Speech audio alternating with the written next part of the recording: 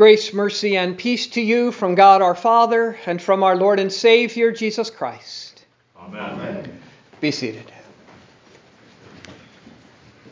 John the Baptist, the prophet of joy.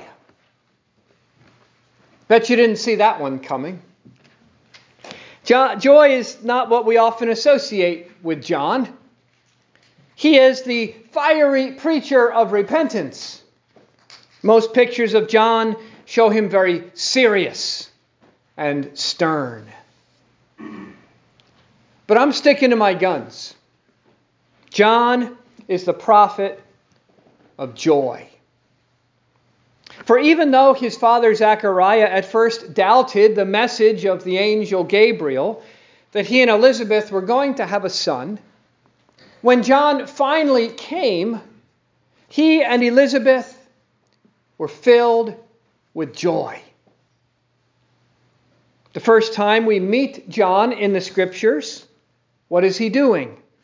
He leaps for joy in his mother's womb at hearing the voice of the mother of his Lord. When later John points to Jesus and proclaims, "Behold the Lamb of God who takes away the sin of the world." How do you think he said that? All serious and somber? Or with all the joy of finding something that you've been looking for and waiting for a very long time? Jumping up and down with joy. Look, everyone, there he is, the Lamb of God, here, finally. And even when he preached repentance, can't that be joyful too? We say that very thing, actually, in a couple of our liturgies, that with repentant joy, we receive the salvation accomplished for us by Jesus.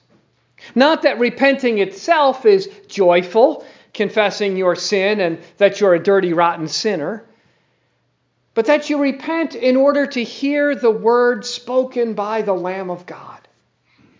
I forgive you all your sins. Words that should fill us with joy. And they do. When spoken by your pastor here, or from one spouse to another, or from parent to child, or between friends. I forgive you means that what was between us, what divided us, is no longer. We're good. Joyful words. Both to the guilty, the one who caused the problems, and the one able to speak those words. Gift words, really. Because without those words, imagine how exhausting life would be. Actually, maybe you don't have to imagine. Always having to make up for your mistakes. Always trying to get on someone's good side. Always having to prove yourself. Always afraid to mess up again, which we always do, right? And then having to start all over again. And not only with one another, but all this with God too. So what joy, what relief those words bring. I forgive you. That is why John was baptizing, to give this joy. We heard it last week that his baptism was a baptism of repentance for the forgiveness of sins. That's why the priests and the Levites from Jerusalem came out to him and confronted him, as we heard today. If he was just getting people to confess their sins and then pouring a little water over them, well, that's not a big deal. But a baptism for the forgiveness of sins. Just who do you think you are, John? Because you can't just forgive people, John. It doesn't work that way. Everybody knows that. Everybody knows that sinners have to prove themselves first, clean themselves up first, stop sinning first, and get better first. Then they can be forgiven.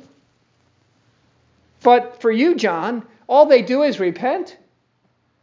No, it doesn't work that way. Well, somebody forgot to give God that memo. Because that's exactly how forgiveness works. That's exactly why it brings such great joy. Because it is a gift, undeserved and unearned.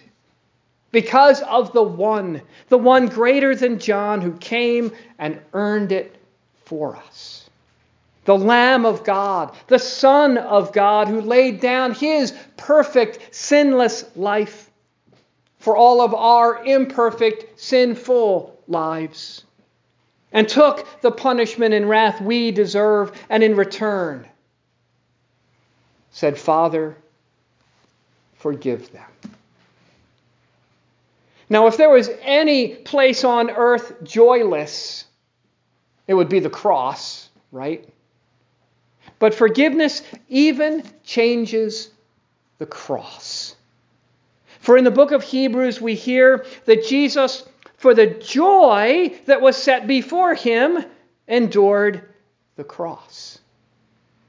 Not that hanging on the cross was a joyful thing, but why he was there and what he was accomplishing was. And because of that joy, the joy of forgiving your sins, he hung there and endured that. For you to receive that gift and joy from him. And that's what Jesus is all about. And why there's always joy around Jesus. Did you ever notice that? Angels, shepherd, and wise men rejoice at his birth. Simeon and Anna rejoice when he's brought into the temple. Sinners, outcasts, tax collectors, and lepers all rejoice in him and his forgiveness. And so, to John the Baptist, his is a most joyous task, making straight the way of the Lord. For the way of the Lord is the joy of forgiveness. And it's been that way from the very beginning. From after the very first sin. What did God do? He promised a Savior. And do you think there might have been just a little bit of joy that day for Adam and Eve? When God did not utterly reject them or destroy them, but instead promised them one who would undo what they did. Now, there were consequences for their sin, to be sure. They messed up. We mess up.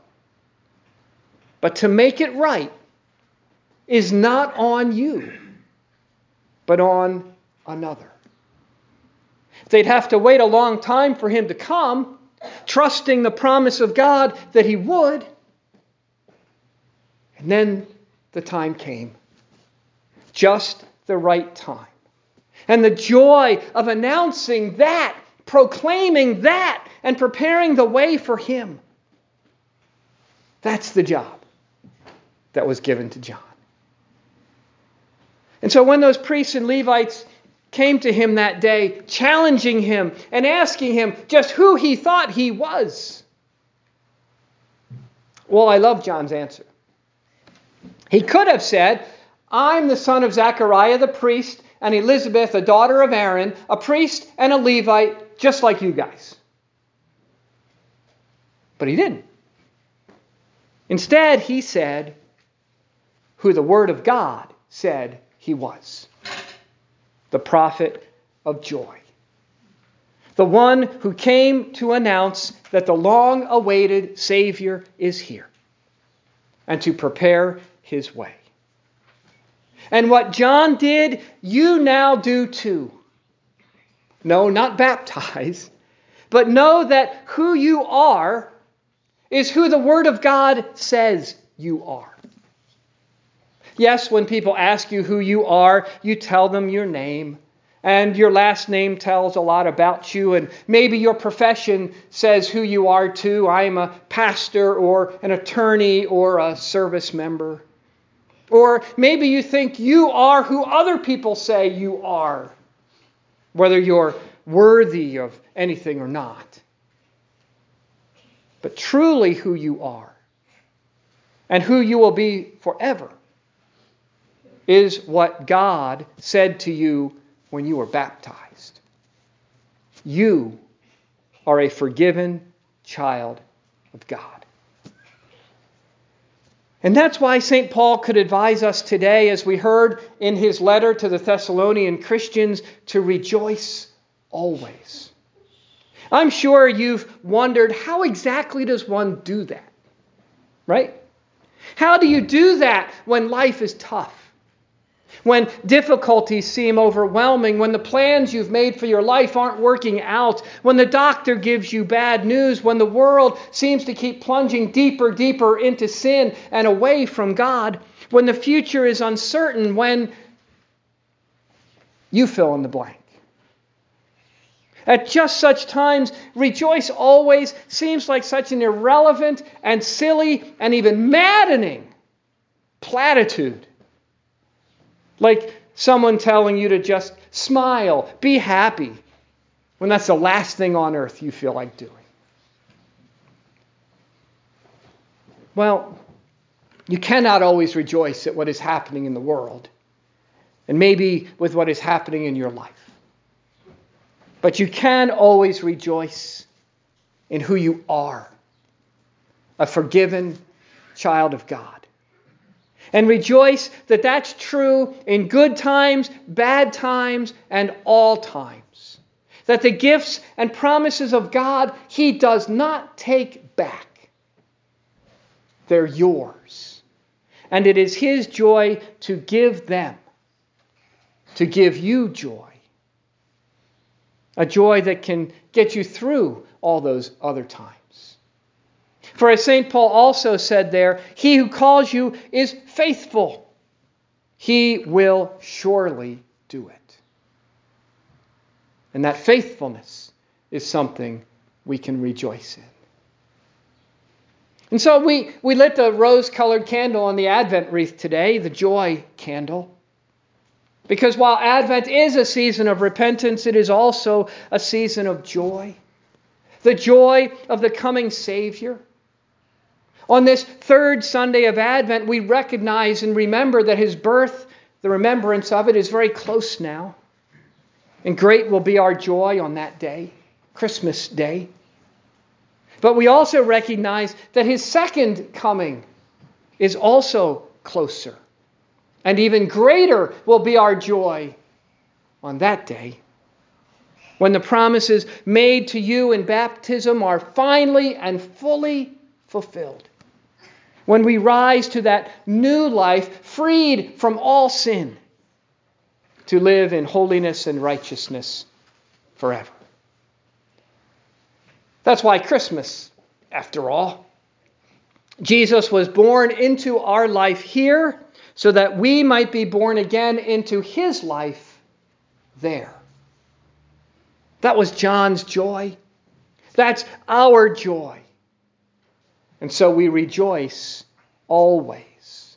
We rejoice when we repent to hear that gift, that word of forgiveness. We rejoice when we forgive, to give the gift we ourselves have been given. And we rejoice when we come to receive the body and blood of Jesus, from the manger to the cross and to your mouth and mine. And pray that what goes in may also come out. The forgiveness and joy of the Lord. So next time you think of John, don't think of him as that strict, somber, serious guy who never smiled, who just called people out and made people feel bad and behave better. But rather, John as the prophet of joy, who brought the joy of the Lord and His forgiveness to so many, even to us today, so many centuries later. Every Advent season announcing to us, proclaiming to us the great joy that our Savior is here, that His forgiveness is here for you. So that wherever you are, even if it's out in a wilderness like John, that your life is in a pretty rough place or a pretty rough time right now, that you remember who you are. That you remember who your baptism made you, a forgiven child of God, and rejoice in that. And not just one day a year, but every day, because it's true every day. The Lord's Christmas gift to you. In the name of the Father, and of the Son, and of the Holy Spirit.